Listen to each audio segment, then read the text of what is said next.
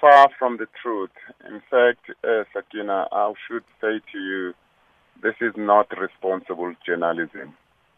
The best that this media house could have done is to come and verify their facts with us. They didn't do that. Now, it is not true in the sense that the locomotives have got dual braking systems. One is the air braking system, the second one is the vacuum braking system. And the reason for the dual braking system is that our current old rolling stock, we only use a vacuum system. With the new rolling stock that we will be buying and manufacturing in the country as well, they use air brake systems.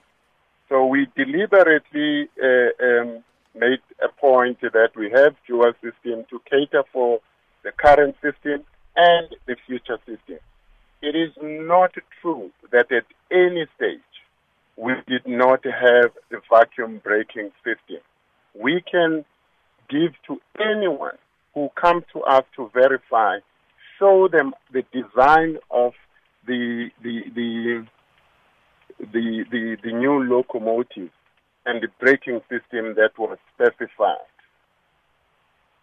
Now, they say that this was verified by two independent sources who have knowledge of the procurement process, and they say that the vacuum system, the vacuum braking system, was not included in the development of the locomotives. Is that true?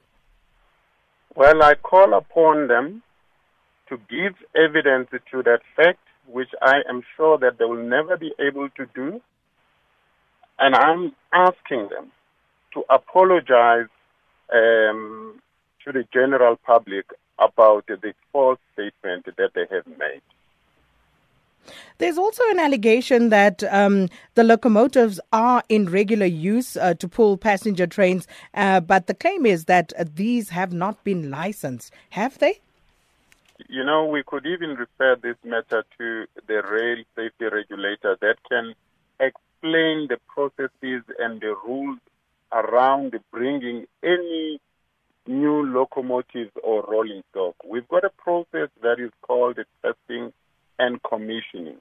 The commissioning means that you now can make use of the train for a certain period of time, just to make sure that it conforms with your current environment. And before you do that, you go to the rail safety regulator and you ask for permission, and they give you what they call a no objection, which they did give to us. So there's no problem in the manner that it's conforming to all the rules that are prevailing in the country. Were there any faults on these trains, this stock as it was brought in?